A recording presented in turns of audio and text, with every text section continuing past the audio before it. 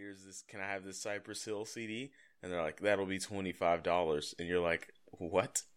That's signed on the outside of this insane building. Nasty in the brain. Yeah. Insane in the brain. Insane. That guy wasn't originally supposed to rap like that. You guys know that? You watch VH1 like I do? No, I don't watch television. He rapped like that to make fun of somebody, and like his manager and everyone who's important happened to be in the studio, and they were like, wait, keep rapping like that. And he was like, you want me to keep on rapping like this? Okay. And they were like, bombs. Yeah. Take the limits and you make high. Yeah, high as hell. Okay, well, if we're done with our Cypress Hill impressions, we have topics to discuss? Welcome to the Bitcoin Podcast. This show is intended for information purposes only, but we're not experts. We're just two guys within the Bitcoin community. Bitcoin is an experiment in the separation of money and state. You'll be surprised how many will support that. And adoption is the only thing that matters.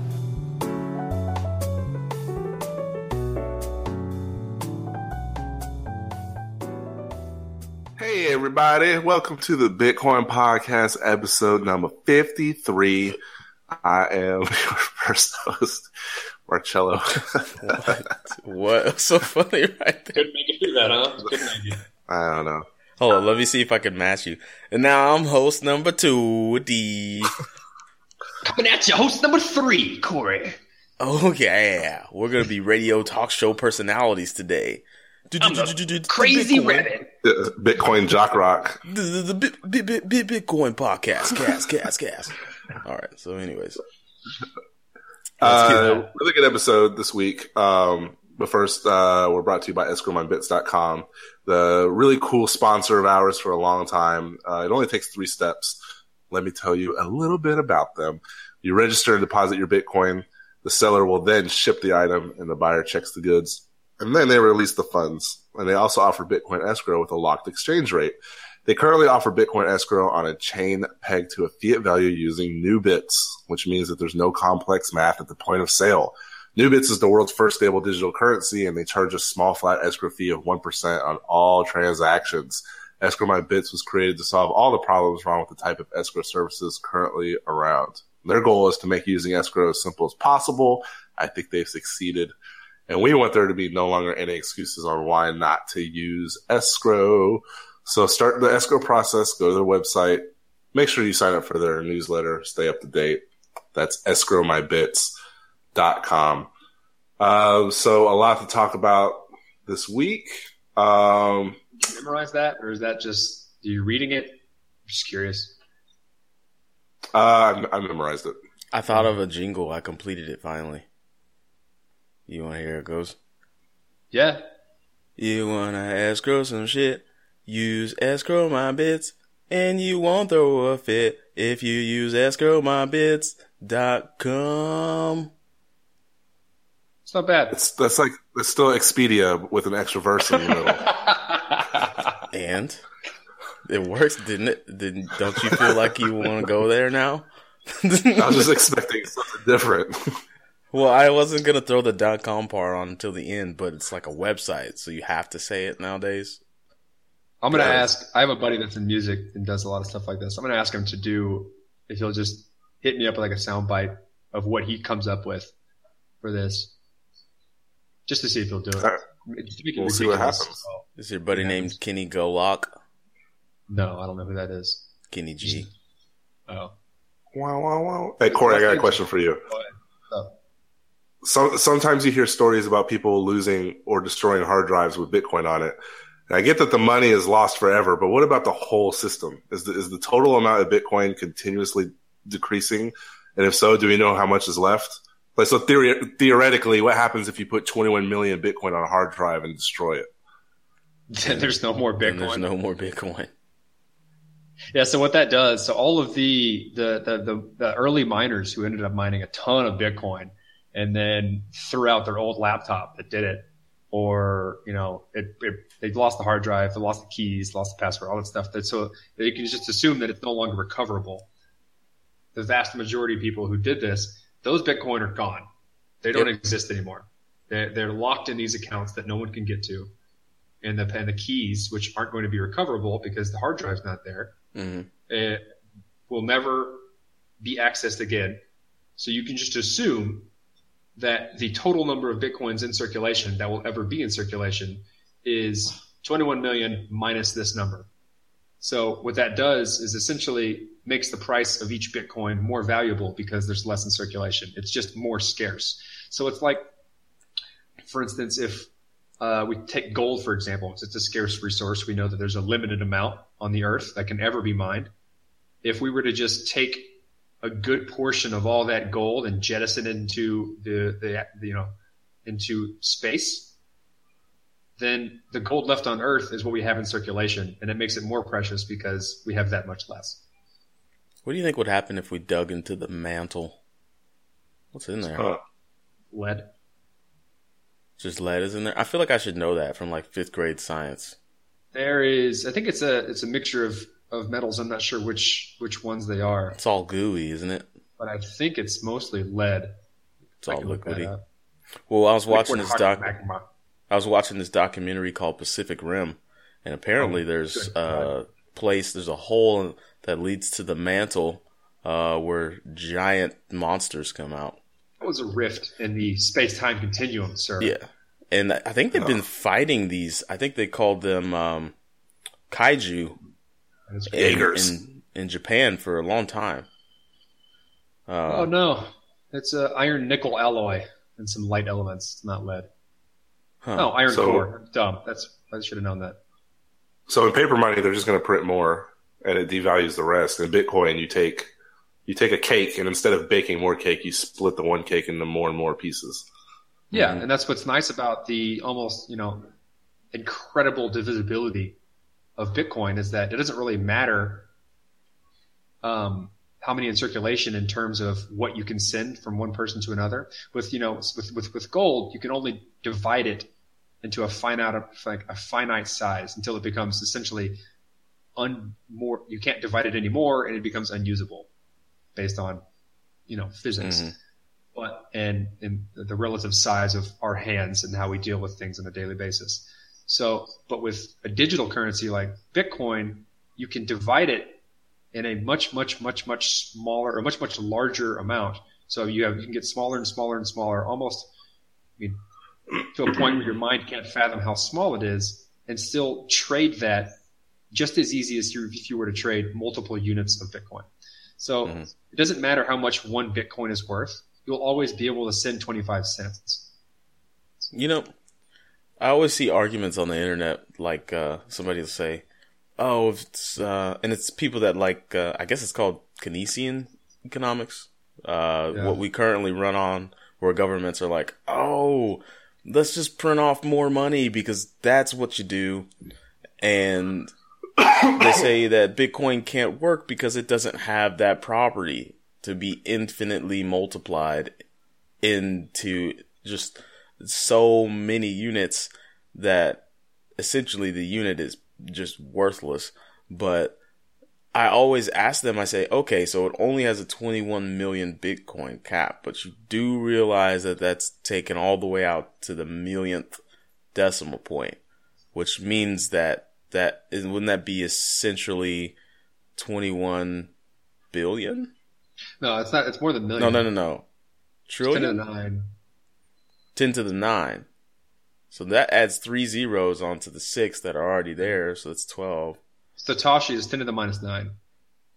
So there's plenty of room for growth on economic growth. That's why I don't understand why people make that argument. It's like, hey, yeah, there's only 21 million whole units, but multiply each one of those by 1 million. Yeah. No, 1 billion.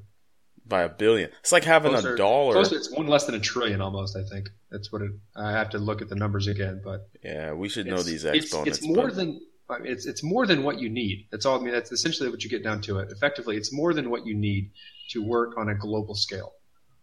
Yeah. And still allow you to move trillions of dollars as well as 25 cents across the globe. using the same currency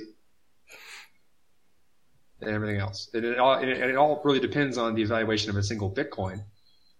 But if one Bitcoin goes up to, $1,000, a couple $1,000, $1 million, you can still move 25 cents. It doesn't matter because you can divide the Bitcoin into a very, very small amount.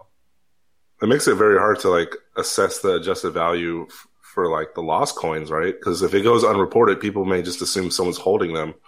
I think that somebody's going to scrub the blockchain and do a pretty thorough analysis and make a really good proposed probability for the amount of coins lost. That's only a matter of time. How about a service?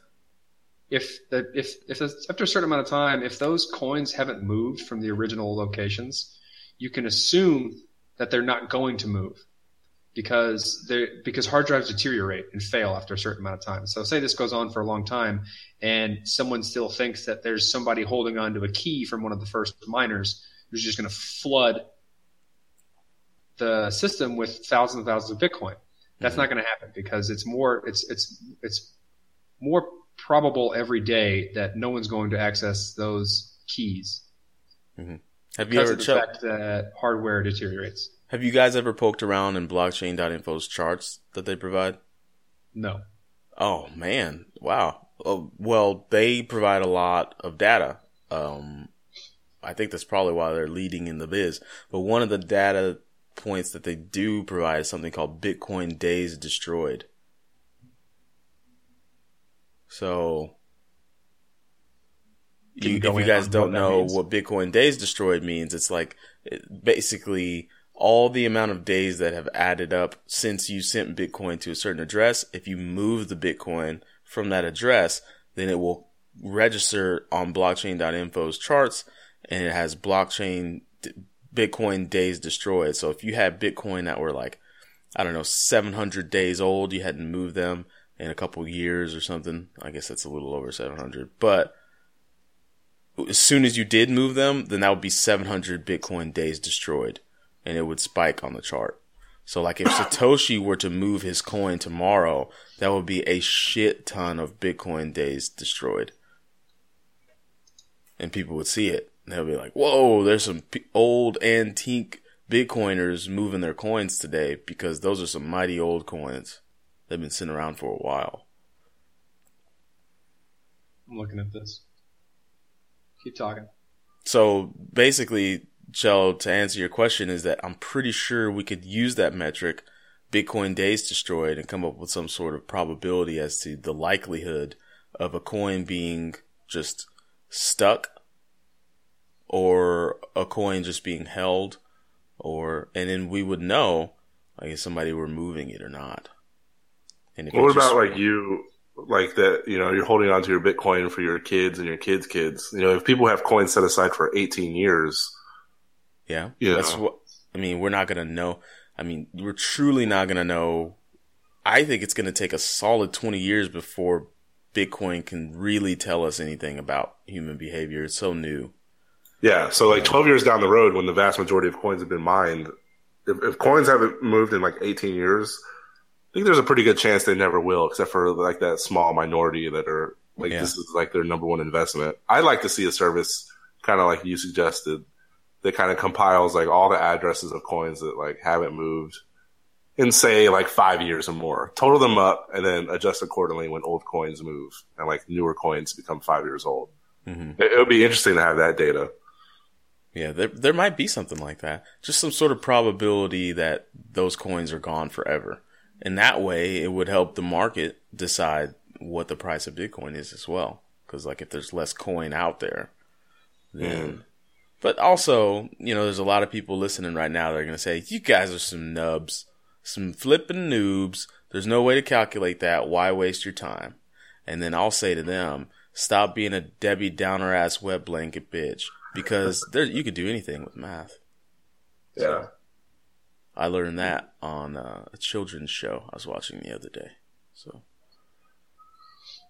a children's show? Yeah, it was like you could do anything with math. There's like a monkey in it. I don't know. Children's shows are mostly made by people that do a lot of drugs. I know that for a fact. So, it was just like anything is possible. Math, and there was a monkey, and then there was like a talking spider, and I was like, what is going on? Anyways, Corey, you still there?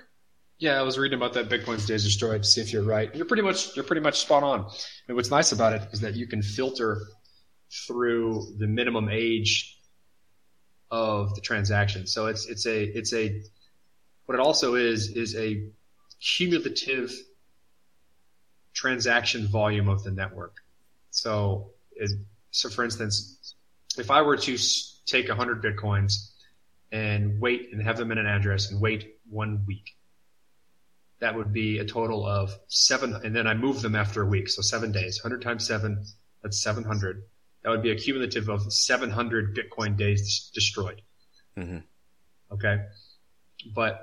And also it would be a transaction volume, of just 100 Bitcoins. Yeah. But if I were to take that same 100 Bitcoins and at first disperse them across a ton of different smaller addresses, the moment I got them, wait 7 days, and then spend them all, that would be much, much more transaction volume because I'm doing more transactions. But it's still 700 Bitcoin days destroyed because it's the same 700 Bitcoins. Mm-hmm. So what it does is it keeps you it's a better metric for the total amount of real transactions or movement of Bitcoin in the network than just counting up what money moves to what. Because you could be sending coin to yourself 100 times a day and destroying a lot of Bitcoin time.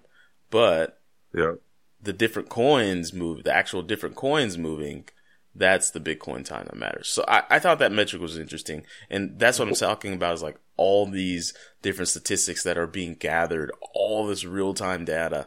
Just imagine what people are going to be able to sink their teeth into in like 10 years or 20 years about, especially if the world starts using Bitcoin for certain things. I mean, it's going to be a data scientist's wet dream, really.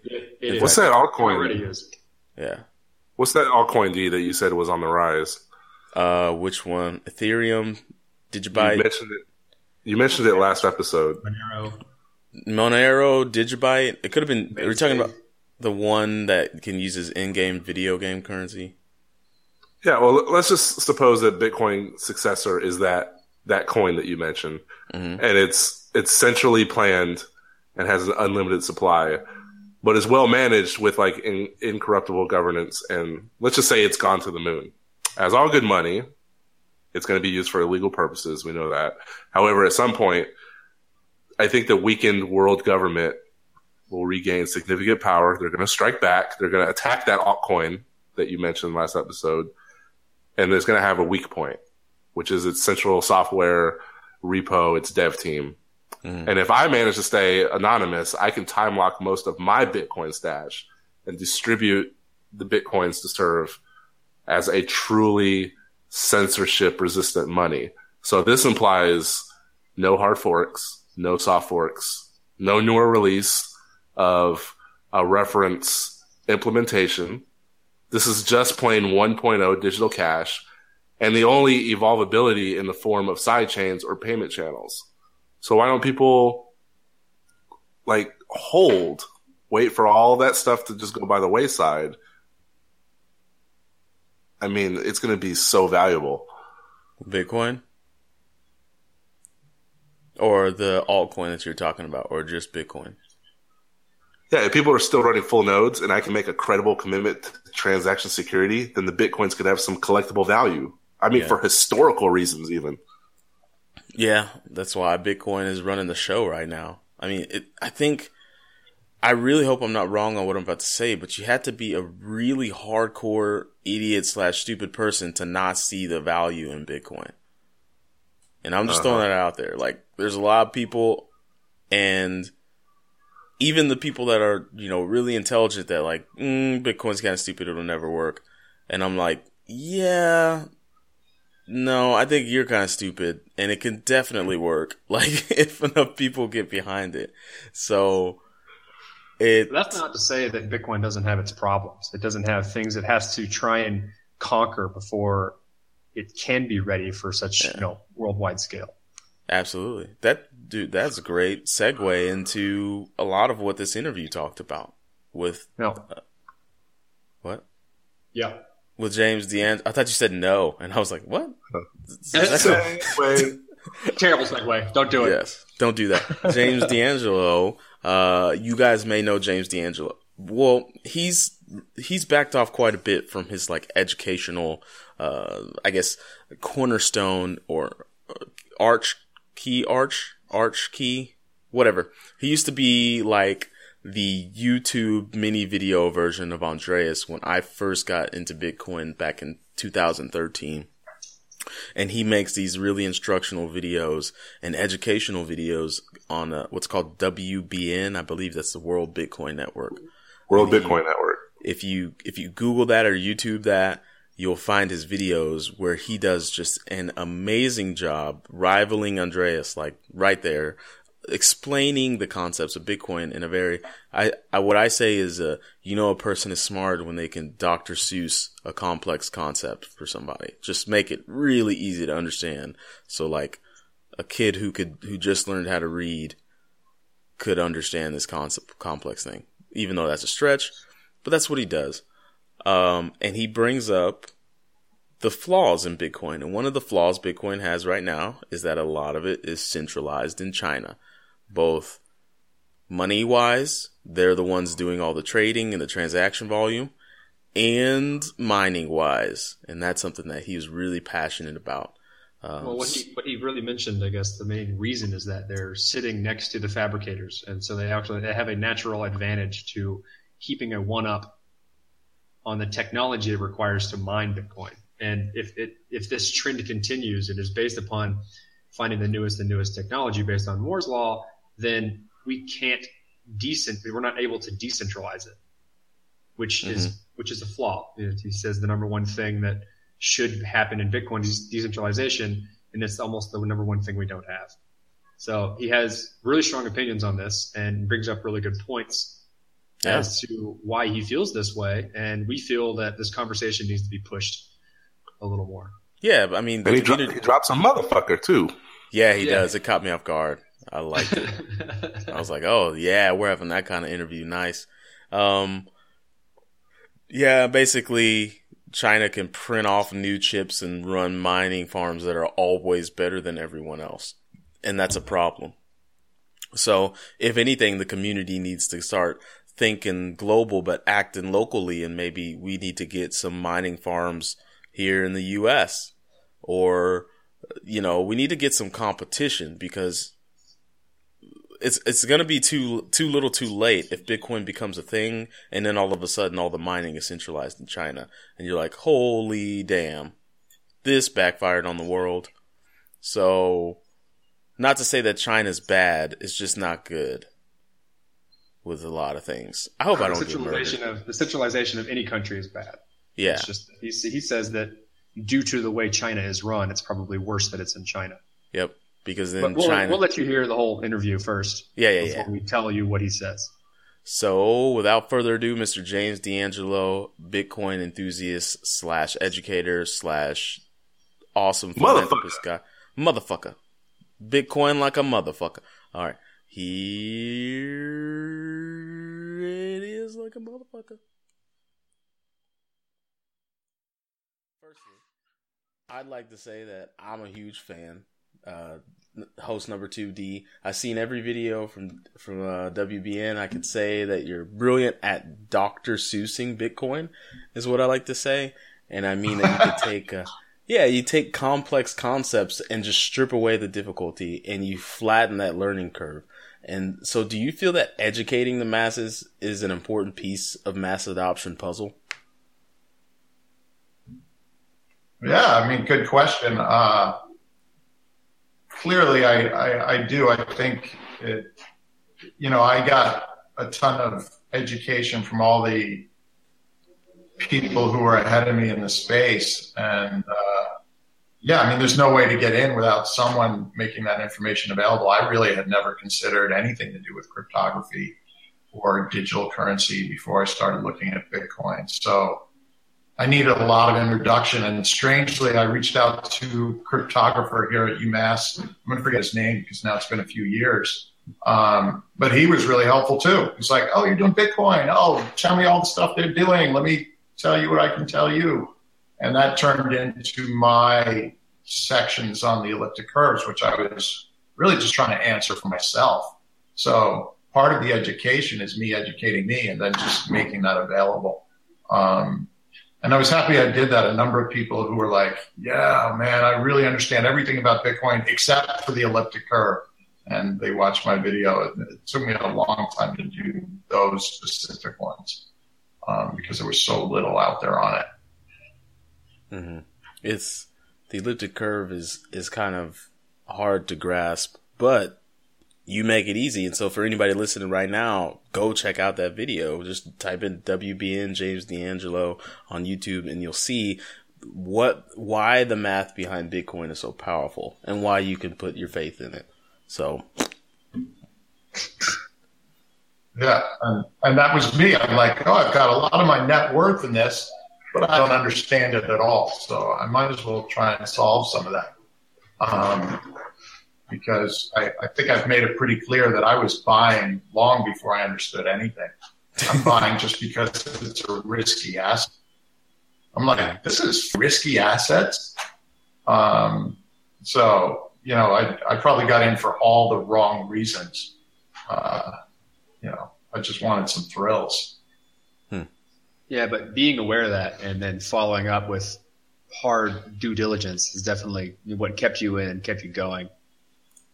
Yeah. And I would say the due diligence was just because it was so darn fun. Like every time I learned something new, I was like, whoa, that is weird. That's cool.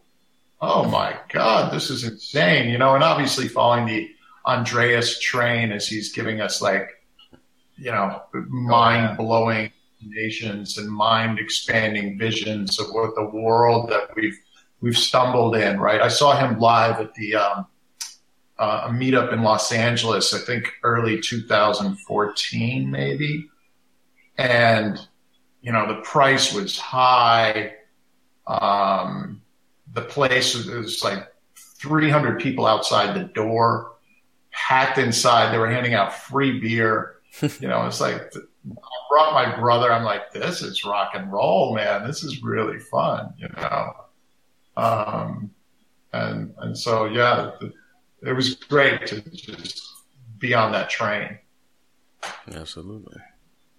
You've done quite a bit of, education yourself on YouTube. You touch on a wide range of human concepts from economy, mathematics, philosophy.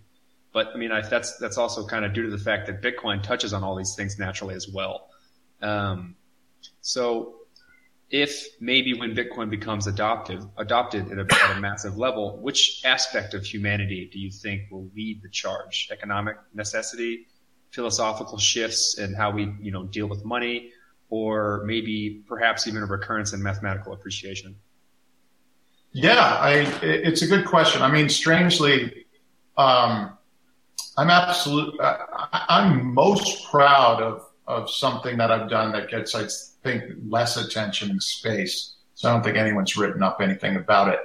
But I actually get a lot of attention outside of Bitcoin for the work I did on identity. So I did a video on identity.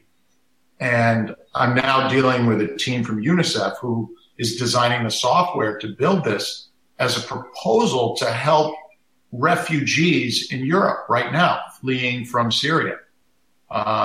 Because they're having a hard time building a reliable identity scheme for those people. And they looked at this as the best possible.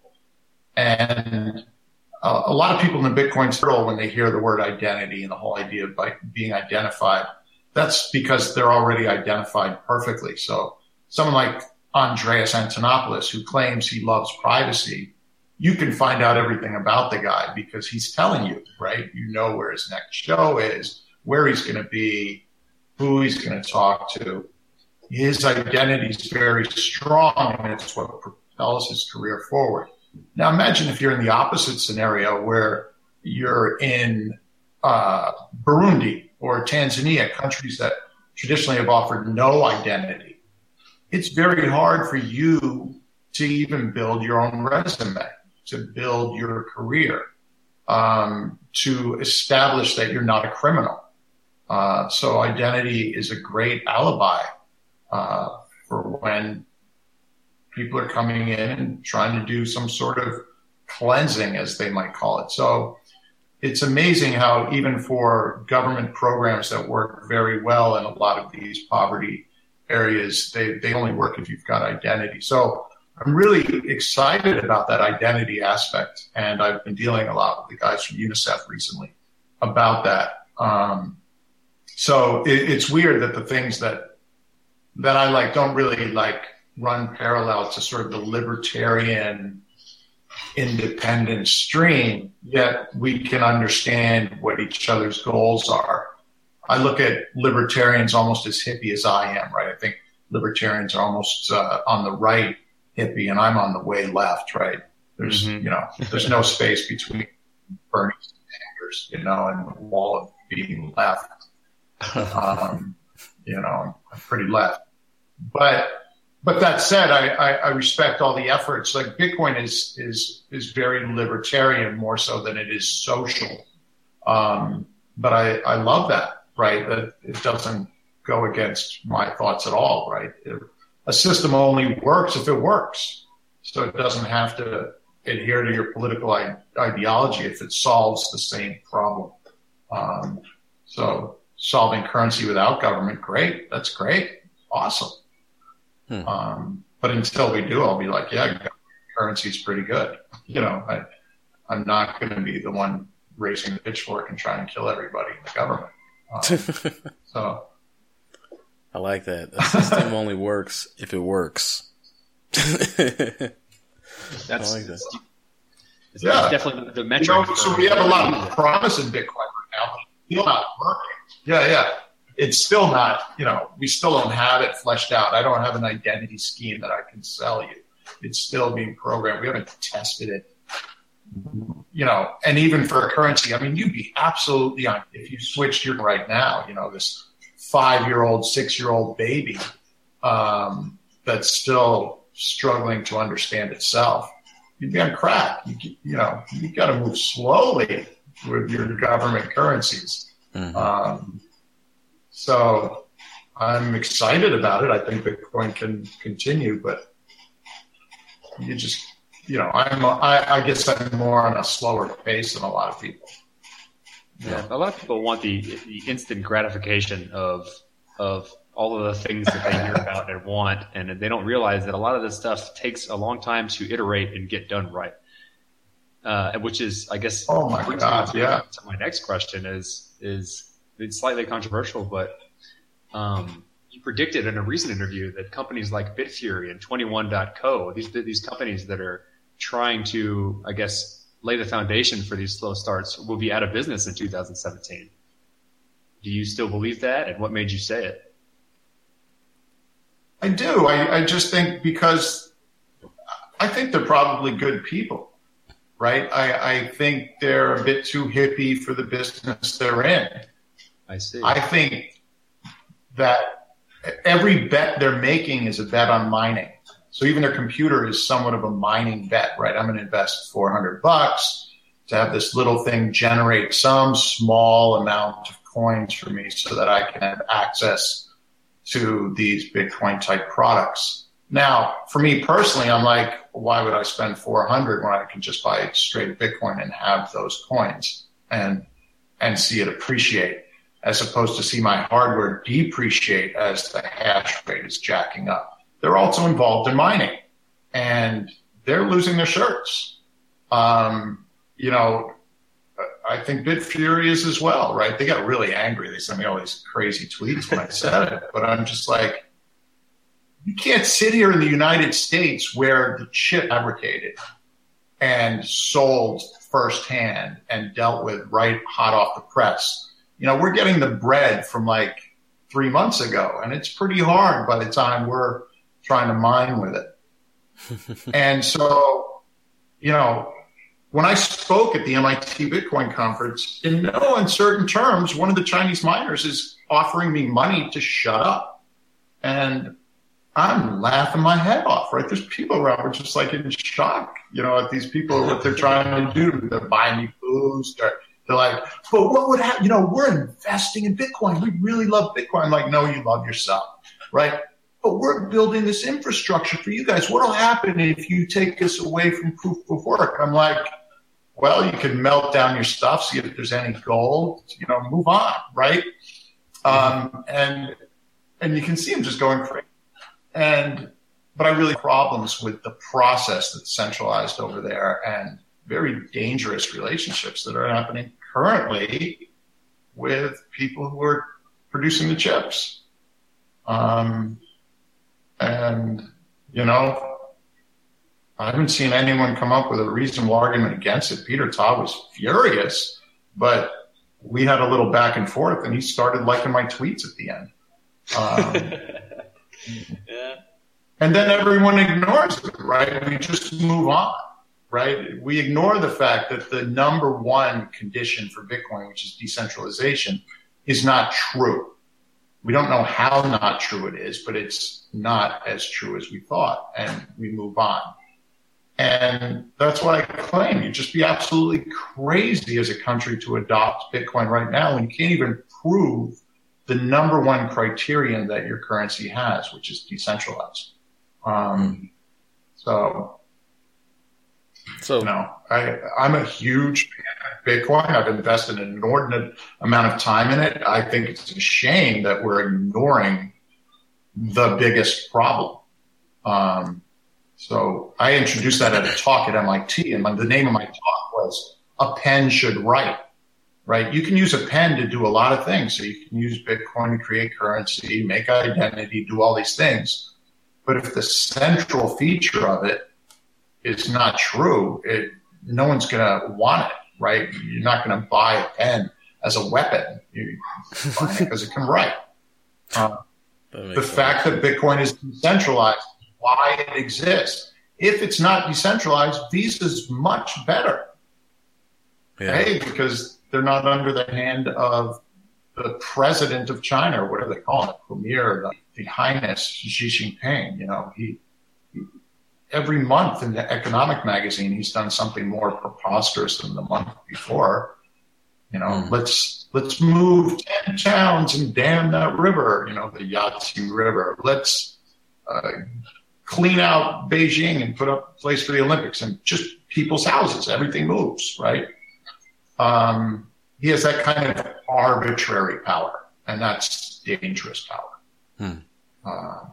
So if it was centralized in the U.S., I'd be concerned. It's centralizing China, so I'm a little more concerned. Yeah, especially with that arbitrary power. And so you've got these guys here in the United States, 21, which is where the question started, who are mining. And they're trying to mine basically by the rules, which is we buy the ASICs directly and we mine. And when you question that and go, is it really direct? Are they getting the chips that came out today or the chips that came out 2 months ago? And the answer is they don't know. And the answer is they don't know how many are being produced at a much lower cost by the collusion that's, I guarantee, happening in China. And so they're going to get knocked right out of the business, and my hash rate's going up. And if you do the math on it, say you have 80% of the mining, which I suspect is probably what's up. And you know everyone involved, so you know where all 80% is. Then you look around the world and you see where that other 20% is, and you see why you're losing whatever 20% of the mining reward every day. So you're losing, $300,000 or whatever it is every day. And you're like, well, if we just keep our foot on the gas a little bit longer and jack up these hash rates, that 20% will eventually fall off. And we'll know they have completely centralized mining when the hash rate goes like this and just flattens out. And when someone tries to get in, it'll bump up again, and then it'll flatten out. And they'll be like, oh, thanks for your $2 million a day, all of Bitcoin. Thank you. and they just stick their straw in that nunny hole and they drink. And we're giving it to them. That's $2 million that I would love to see going toward Bitcoin mining, software production, development, decentralization. That's $2 million lost. That's a lot of dough. That's a lot of dough even for a chip fab. Chip fabs make a lot of dough. Jeez. So is there a reversal from that? Do you feel like China just has it by the gonads and Bitcoin's stuck? Like, I would say Bitcoin's not stuck, but proof of work is, right? So I keep saying Satoshi made a fundamental, big ass, really retarded mistake. There's no way to argue it. It's a mistake. Let's get over it. Now let's figure out how to get around that problem. But you're going to post this. Don't post this title is what I'm saying right now, because you'll get knocked down on Reddit. You have the worst combustible combination of people on Reddit because they're invested in Bitcoin. So they really want the price, as you said, the instant gratification to be up tomorrow. So here's their philosophical desires for Bitcoin, and here's their financial desires. And it's like, it'd be a lot better if it was like this. And they were worried about making the best possible product, but instead they're worried about cashing out at 1,000 or something like that. It's just what it is. It's a bad mix. So there is no objective place to publish counter Bitcoin thoughts. And so as much as I love Andreas, you'll notice he's never critiqued Bitcoin. And so he continues to do fabulously well by being somewhat of a salesman. Unfortunately, I hate to say it, but that's what he is. He's never critiqued one aspect of Bitcoin. Everything's always good. He's sort of the Dr. Pangloss of Bitcoin. I did actually hear him talk about how the centralization of Bitcoin in its current state is a bad thing, and that the proof of work would have to change. He said that? Yeah, that was in one of the Let's Talk Bitcoin podcasts, and I was surprised that I believe the same thing you did, and that he never really. He tweeted. So I've kind of tried to stink this up as much as possible to get a discussion. He tweeted basically saying that, well, Moore's law is going to end, and then all mining chips will be commoditized. Well, there's two huge assumptions there. Moore's law is going to end. There's no evidence of that at all. Moore's law is slowing down. We know that.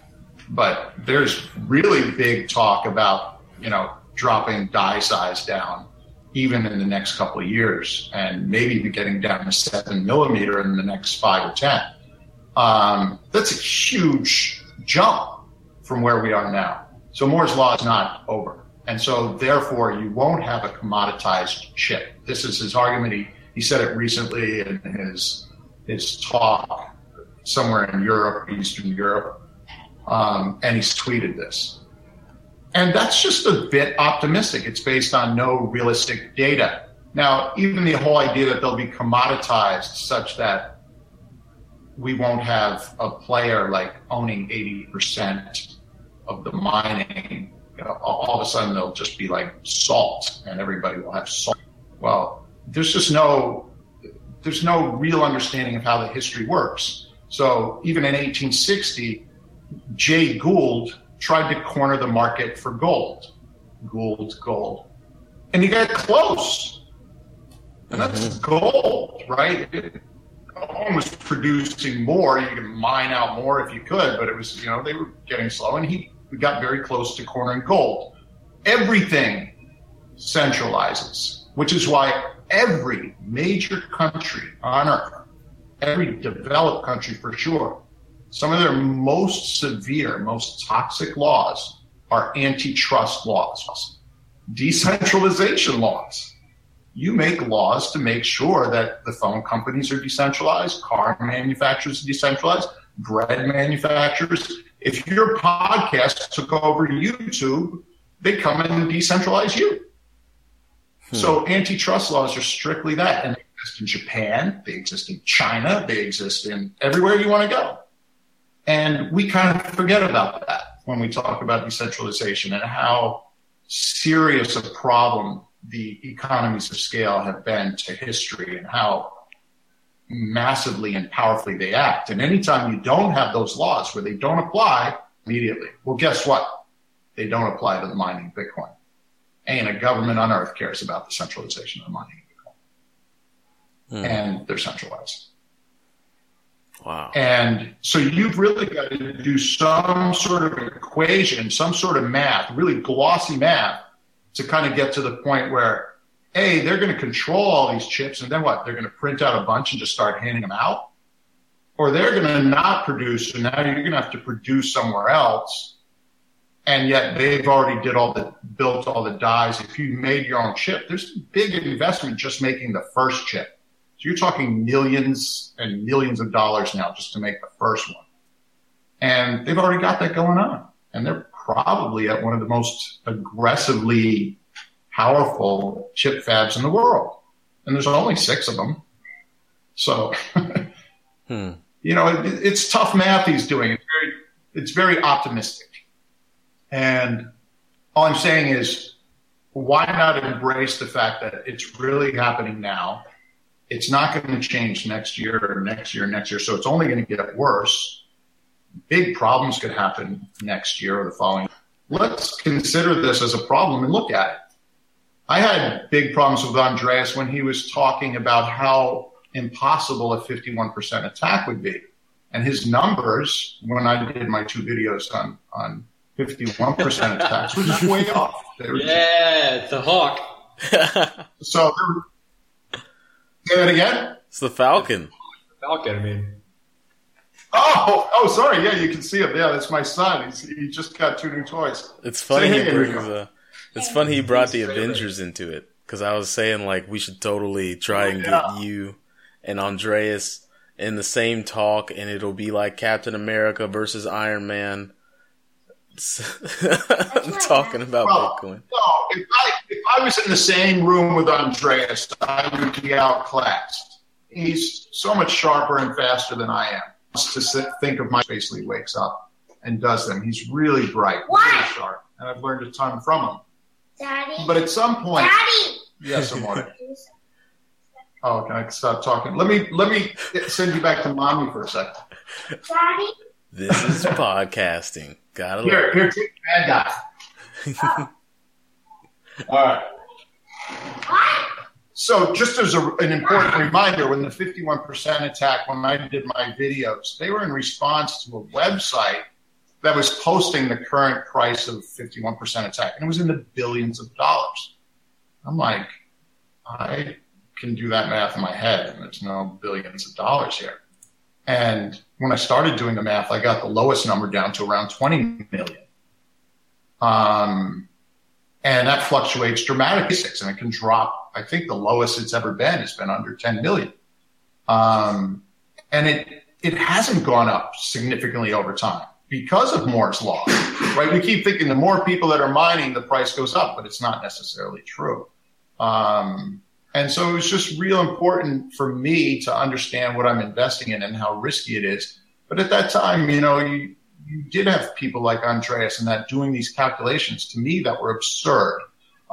It's the price of a battleship, to run a 51% attack. And I'm like, if I was working at a chip fab, it might cost me about $1 million.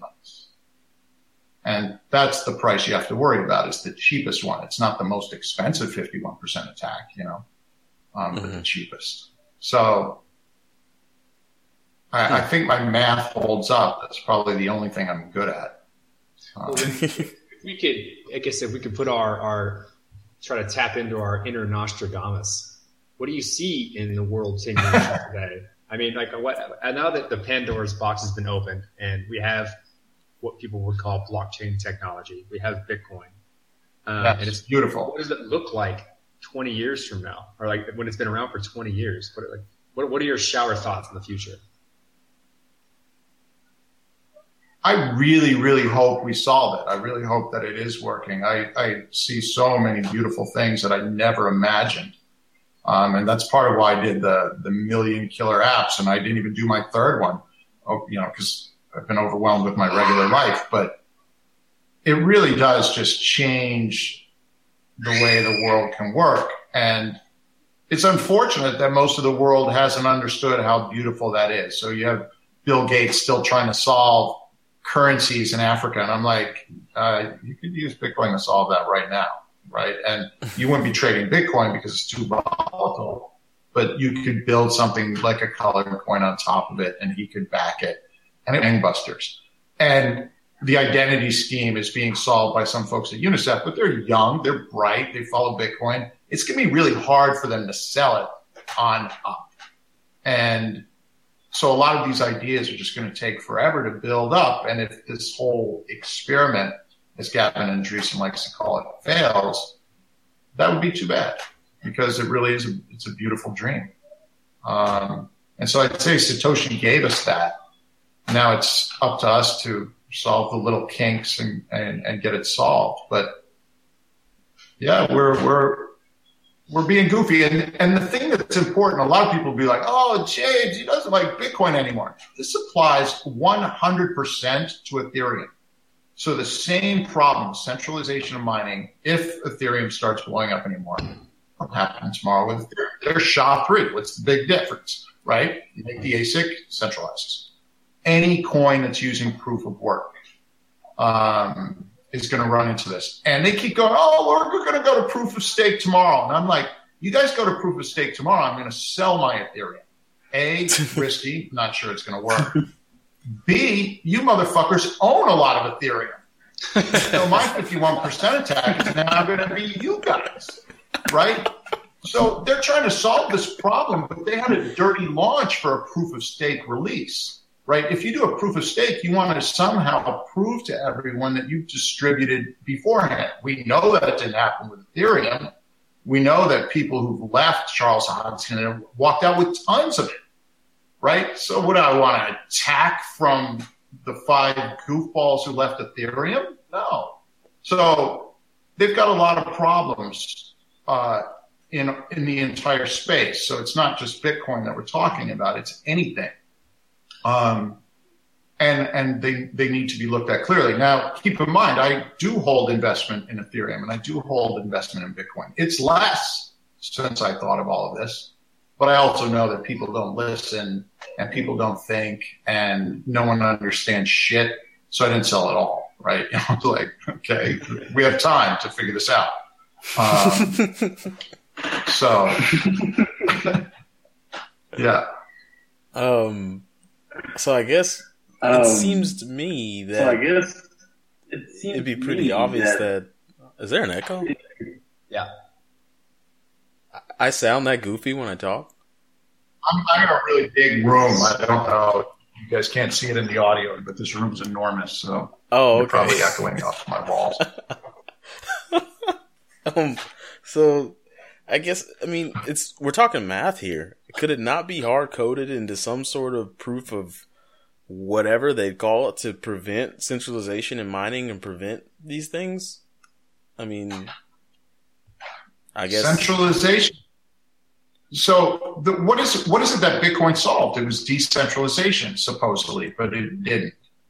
Mm-hmm. So it worked forever to try and solve centralization and realize how impossible that is because things always centralize. And I would say, unfortunately, Bitcoin has failed at that. And they failed off of the very obvious premise. Satoshi says it in his white paper, 1 CPU equals 1 vote. Now, I don't even have to poke fun at that. That's so foolish at this point in 2016. Yeah. But that's right in the center of his main paragraph on what protects Bitcoin, which is proof of work. So right at the very heart of Bitcoin, we've got this real fundamental misunderstanding of how voting works and how centralization works. So here you have this really bright guy who on many levels understood a ton of things. He didn't understand voting and he didn't understand economies of scale. And that's just clear. Now, Does that mean that we won't be able to solve it? I say now we have this real big incentive, right? I've got my thousands of dollars of Bitcoin that I don't want to lose. But I also have this work that I put in. So, I came up with this idea for climate change, this idea for identity, other ideas that I have. If Bitcoin disappears and is foolish, then I've lost what I consider some of the things I'm more proud of. So we have to look really hard now at how we would decentralize. And, unfortunately, I say the only way I think that will happen will be by including identity and identifying not people who send transactions, that stays completely anonymous, but the people who mine. And if you don't want to be identified, don't mine. Tough titties, right? But I'll gladly identify myself and take the risk of some government trying to put me in jail for my 10 Bitcoins a day. All mine. Thank you. And get massively rich off of protecting Bitcoin and have a real incentive to do it. And the beauty is, if we identify miners, then we don't need to worry about proof of work at all, which is slowing everything the fuck down, right? Scaling is all because it's choking on proof of work, which doesn't work anyways. So if you sent me all the transactions, I would run through the same software to verify them. And as soon as they were verified, I wouldn't go and start hashing anything. I wouldn't create nonsense. I wouldn't go and try and create some random string with 18 million zeros at the beginning. I would just go, they're mine. So it would take seconds. And I would send that out with my signature on it. And that would be mine. Now, say I went corrupt on it, went total crazy. The next miner, that would just be one confirmation. The next miner would validate. There are issues with that. And I'm not a software genius, but I know enough to know that there's enough issues with that aren't easy. But by adding identity, and all the miners are pretty much identified. People are like, oh my God, you can't identify miners. I'm like, Bitfury self-identifies. 21 self-identifies. Every miner I know self-identifies. So if they're already self-identified, why not just get rid of proof of work? I mind. And then we would be sure. Yep. Exactly. I'd be all over that. And would you mine honestly? Because if you did mine honestly, you'd get kicked out. So you'd lose your Bitcoins, right? That you're making. So you do everything to mine honestly. So the same game is at play, except now you can scale because you don't choke on freaking proof of work, which sucks. So unfortunately, I think the only way to decentralize that we've ever seen is to actually see who the people are who were decentralizing. And, I think it would take a few years for the network to recover because Bitcoin's price would drop no matter what you did if you changed the proof of work algorithm. But that thing would just keep working. And that would just keep working. And it would move fast.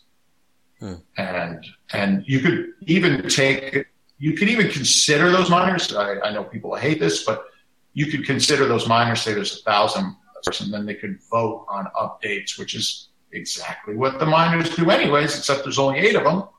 They could vote on updates. They can be kind of this representative force. So everything that everybody hates about this, I just hate to say, is already happening anyways. And yet we're just slowing ourselves down with pretending that proof of work's working. So what do you say? Most of mine, they just identify them somewhere. Go ahead. No, sorry. What do you say to? There's some people that don't say there's many layers of decentralization in Bitcoin, and that the mining is only one, and that it's not necessarily the most important decentralization in Bitcoin, whereas the market. It is the only one that matters. So you say it's the only. No, it's the only one that really matters. So why would someone? I guess you're right, in that the decentralization of mining is a huge issue, in that if they control the network, then there's no real way to honestly move the development of the network, and they take all the money in terms of mining. But it's not. Yeah, it's so much more perverse than you're even considering, right? So I'm centralized mining. or I haven't. There's 5 of us and we're all in China. Now one day Xi Jinping comes in with his pen and goes, all right, guys, back up. We're going to continue mining, but we're going to run a nonstop 51% attack because Taiwan has decided they're going to use Bitcoin for its state money, and I'm going to teach them a lesson. And so what they're going to do is they're going to run a 51% attack for 5 weeks where they don't pass one transaction. Okay, so that's shutting down the network entirely. You try and fork off, they come after you. There's no way. So the fools who tried to interview me from Florida, who came at me really aggressive, really angry characters, didn't understand how proof of work works. So sitting there being all arrogant, they think they've got me back in a corner. And the one thing they don't understand is proof of work, right? They call themselves the Bitcoin gurus. And all I'm saying is, you guys came at me with a lot of stuff, except you didn't understand the one thing you needed to understand from this conversation, which is, if there's a 51% attack and you decide to fork the network, if you're still using SHA-256, I turn all my mining at you, right? We just keep coming after you. We keep destroying you. If you break from SHA-256, then all of a sudden it's anybody's game. If I'm ready already with PCs, all ready to go, I'm going to start mining like crazy and attacking the network as well. So it's just really, really deadly proposal to allow for these things to centralize. There's so many other things Xi Jinping could do, right? It could change immediately the amount of coins in the network. Just go from 21 to 800 million. What's your Bitcoin worth that day? Nothing, right? Oh, we're going to fork and we're going to play nice over here and use our little fork. He's going to attack your fork. So, yeah, it's when I say decentralization matters, it matters. It matters a ton. So even if you trust the benevolent dictator who's centralized, they may get compromised. They could get shot. They could have a gun to their head. I'm Sicilian. I know how to get people to do something if I'm acting illegally. But doesn't like, I guess the idea of attacking the network is not within their interest, at least at the current state, because they're profiting. They're profiting greatly from the fact that Bitcoin is running and there is a value. Correct. The incentives are aligned for those miners. But if there's 2 or 3 of them, remember, their incentives might be aligned, but Xi Jinping has no investment in Bitcoin. In fact, he probably hates Bitcoin, right? There's already some capital flight leaving. If he's aware of Bitcoin, he doesn't like it already. And he has zero investment. What's he going to lose if he attacks Bitcoin tomorrow? I'll tell you what he's going to lose. Nothing. He'll probably make a lot of friends. So those guys, their incentives are good, but they're centralized. If you had one in each country, it's worth nothing to the network, right? But as soon as you centralize, it becomes a political currency. And it just so happens we put our political currency in a very politically volatile country, right? Any country would be bad, and it just happens to be pretty darn bad. So I wonder what it takes to get the rest of the world on board. Well, but who cares if the world's on board? They've got all the power. Yeah. What are you going to do? Start putting chips in your house, right? What are you going to do? We've put all Bitcoin basically survives on trust with chip fabs, and you can't even turn around tomorrow and try and get an American chip fab to start printing those ASICs. It's going to take them a while, and you're going to need a lot of beginning costs and startup costs. You don't just turn a chip around. It just doesn't happen. And so if that 51% attack starts and you haven't already prepared with a chip fab and already put the money in, you're done. It's just over. So that's just the way it is, right? I said, come up with some proof of goofiness, right? Where you have it half proof of work and half Andreas. Well, I would sleep a lot better because I actually really trust Andreas to support Bitcoin, right? So now you've got half of them all in China and half of them wherever Andreas is. And Andreas will mop up all the transactions they're not mining and mine them. Well, you can take that to a logical conclusion where it's not just Andreas, but maybe it's you guys. And now all of a sudden I'll sleep even better, right? Because now it's Oh, 5 different people. Much harder to compromise. So, yeah, I mean, it's just, I don't claim that my solution works. I see problems with it myself, but there's people out there brighter than me that could look at this and start to figure out solutions that might work even better. I'm just saying there's a problem. People all go, oh, you come up with a problem, tell me your solution. I'm like, if I tell you you can't jump to the moon, do I need to jump to the moon? No, I can tell you pretty logically and help you from not killing yourself that you aren't going to be able to jump to the moon. Decentralization is jumping to the moon. And right now I'm saying we aren't succeeding at that. So solving it is something that I think needs more work. I should just embrace the fact that we've already kind of got identity in mining and take advantage of that. Okay. Well, we'll wrap up here. Sounds like your son wants you to play with his adventures. Always, by the way. Always. We just have one last question to ask you. Either. Okay. It is, in 10 words or less, can you describe Bitcoin? Decentralized consensus, period. There we go. 2 words. I feel like everyone's responses just get better and better. We need to take the stipulations down, Corey, like in 5 words, in 2 or words less. or less. Yeah, 2 words or less. That's the new. No, I would put the first word in quotes. So Yeah. It might just be consensus, which isn't so exciting. Decentralized is so exciting. It's revolutionary, so beautiful. Most wonderful thing in the world. And so we have to figure that out. And But it's what, really your fucking difficult. PhD in computer science? It's I put my faith in you. Yeah, it's working on it. Well, thank you Awesome. very much for your time this evening, Mr. D'Angelo. Really appreciate it.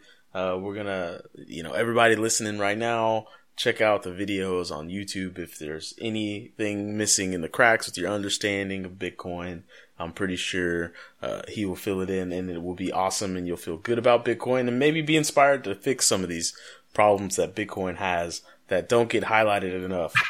So, have a good evening. And I'm sure you have some sort of, wherever you post this, there'll be a dialogue below it in the post. And I'm pretty good at responding to all questions and queries. So Awesome. Come at me. I say, come at me as hard as you want. How am I going to learn if you don't tell me what you think? Absolutely. Well, have a good evening, and thank you for stopping by. We really appreciate it. Gentlemen, thanks a lot. Have a great evening. All right. Have a good night.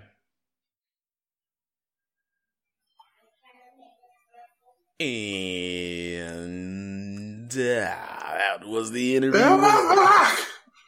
What? I think he's always trying to ruin my lead-ins and my lead-outs. No, I'm your backup lead-in. Like a backup singer, I'm your backup lead-in. And that was the interview with James D'Angelo, a.k.a. Boss of All Bosses, a.k.a. Bitcoin Baron, a.k.a. Doomsday. Say what? Doomsday Teller. Yeah, a.k.a. Doomsday Teller, a.k.a. Motherfucker D'Angelo. a.k.a. Motherfucker D'Angelo. I'm pretty sure all of these nicknames aren't true. I'm just throwing them out there. But it was a great interview, nevertheless. So now that you've also had a healthy dose of not echo chamber optimism. Yeah, it's which a is, reality. It's good. This is something that needs to be discussed more and open, because things can't develop if you never talk about, address, discuss, refute, etc., the problems that are growing on the horizon. Yep. What's in the future? What's currently an issue now? Like, a lot of people don't even, like, there's poignant issues with how things are working now and our ability to scale on a large level. Mm-hmm. And everyone's like, we love Bitcoin, go Bitcoin. And they don't talk about this shit. Yep. And then don't talk about it, then you're just doomed to fail. If you ignore it, then it's just going to bite you in the ass. Basically, he's calling the Bitcoin community a bunch of Dallas Cowboys fans right now. Yeah, Don't realize that your shit stinks because you love your team so much that you're unwilling to go up with the obvious flaws and fix them. I mean, why you gotta hate on Dallas Cowboys? Give me a break. Well, because they're the most delusional fans. Yeah. They're like, but it's the Cowboys. It's America's team. It's like, dude, Tony Romo he can barely stand up at dinner meetings. And you want to put that old, injured, decrepit guy back there with 300-pound defensive linemen sprinting at his face? It's like, no, but he's Tony Romo. He's going to wiggle out of it. And there's Tony Romo. He looks injured on this play. This is not going to be good for the Dallas Cowboys. It's like, what? Get a new quarterback. There are way more cheerleaders in the Bitcoin space now than there needs to be. Yeah. Be a real fan like me, a Kansas City Chiefs fan. Like, yeah, we are mediocre. We may beat you. We're probably not gonna. But still behind you. We're gonna have a couple big plays in there because we usually have one really good guy on our team. So, yep. See it. Won't see you in the playoffs. See you at the draft. That'd be a fun blog to make. Just make that corollary the entire time. Keep the analogy running. What kind of fan you should be for Bitcoin? So that would be good. That would be good. So just not a Chicago Cubs fan because they lose at everything. But let's talk. I wanted to talk about something. We talked about it in between the interview, like as we were recording that live interview. Cello and I had a psychokinetic conversation about people in the world that are generally not super duper smart, and these are the people that Bitcoin's going to need to service. And so, Marcello, I believe you were telling us this week you had a interesting conversation with a grocery store cashier. Yeah, I didn't even tell you guys the full story because I was typing it. So I go up and I have a coupon that doesn't scan, so she has to manually input it, which means that she has to do manual math, and then that's when hilarity ensued. So she had to know what 20% of $5 was.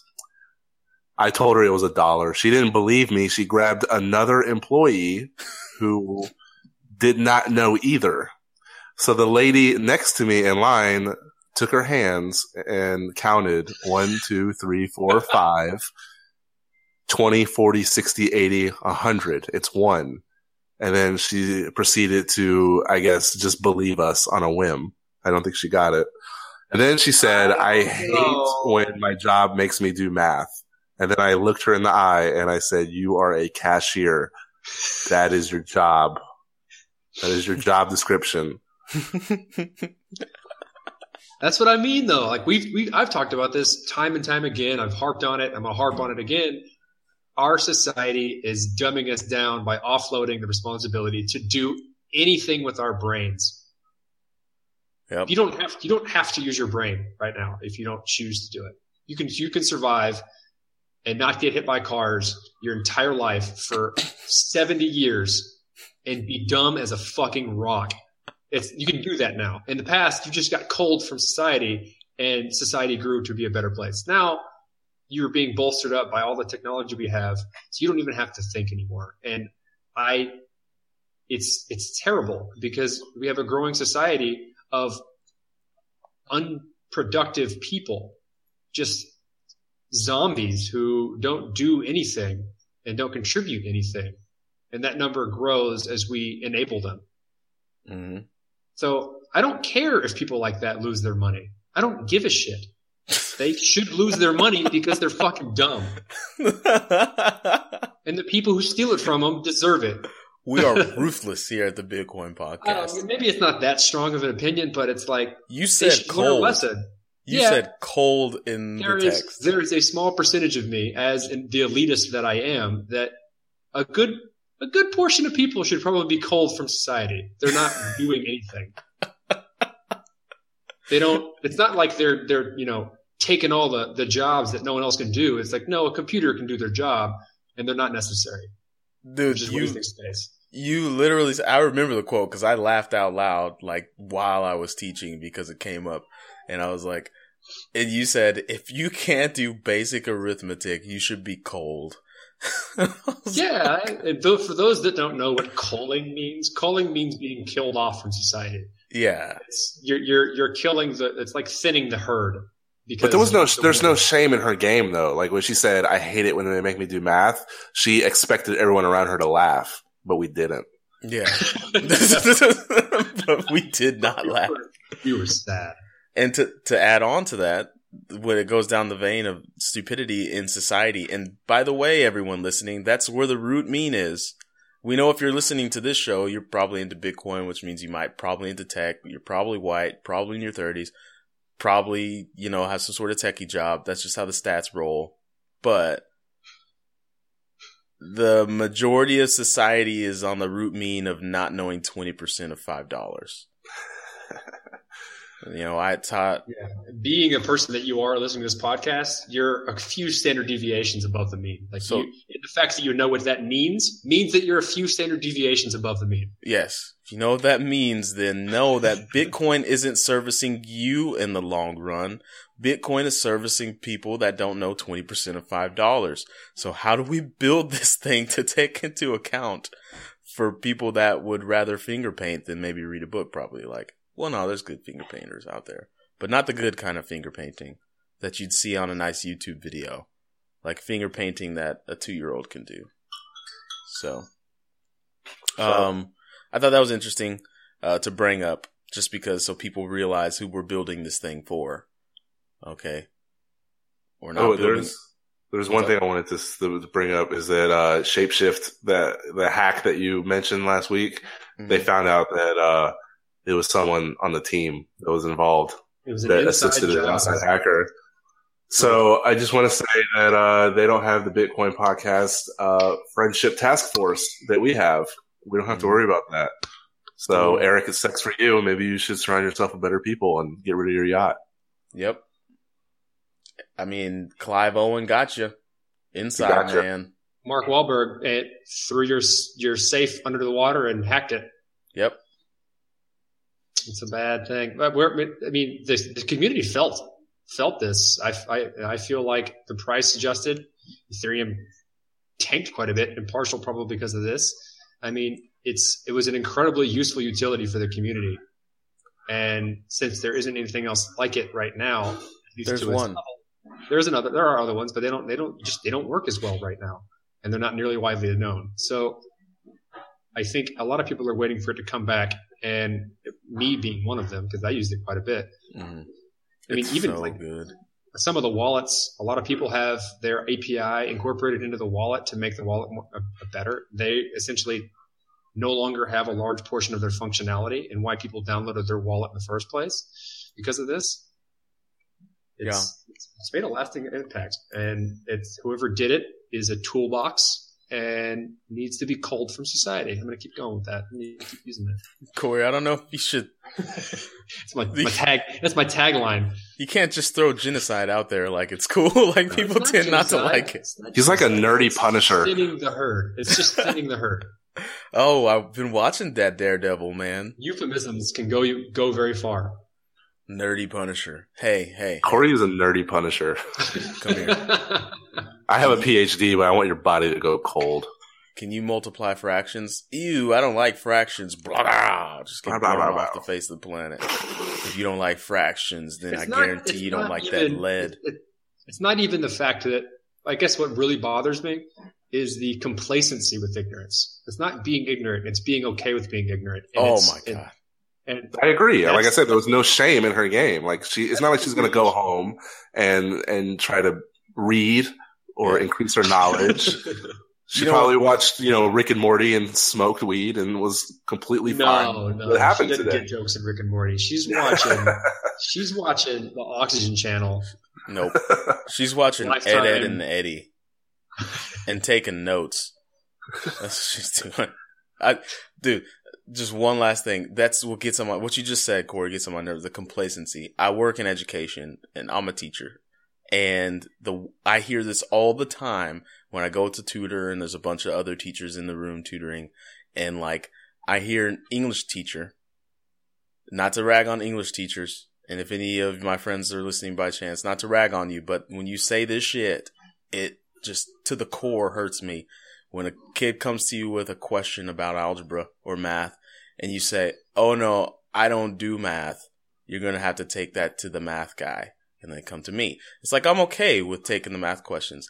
But here's the thing. When a student comes to me with an English question, I don't say, I don't fucking know English. You're going to have to take that to an English person. No, I look up the shit that I don't know and then teach it because I'm a teacher. Like, it gets on my nerves. So don't be complacency with ignorance. It's just like, oh, Mr. Ferguson, can you help me write this paper? It's like, nope.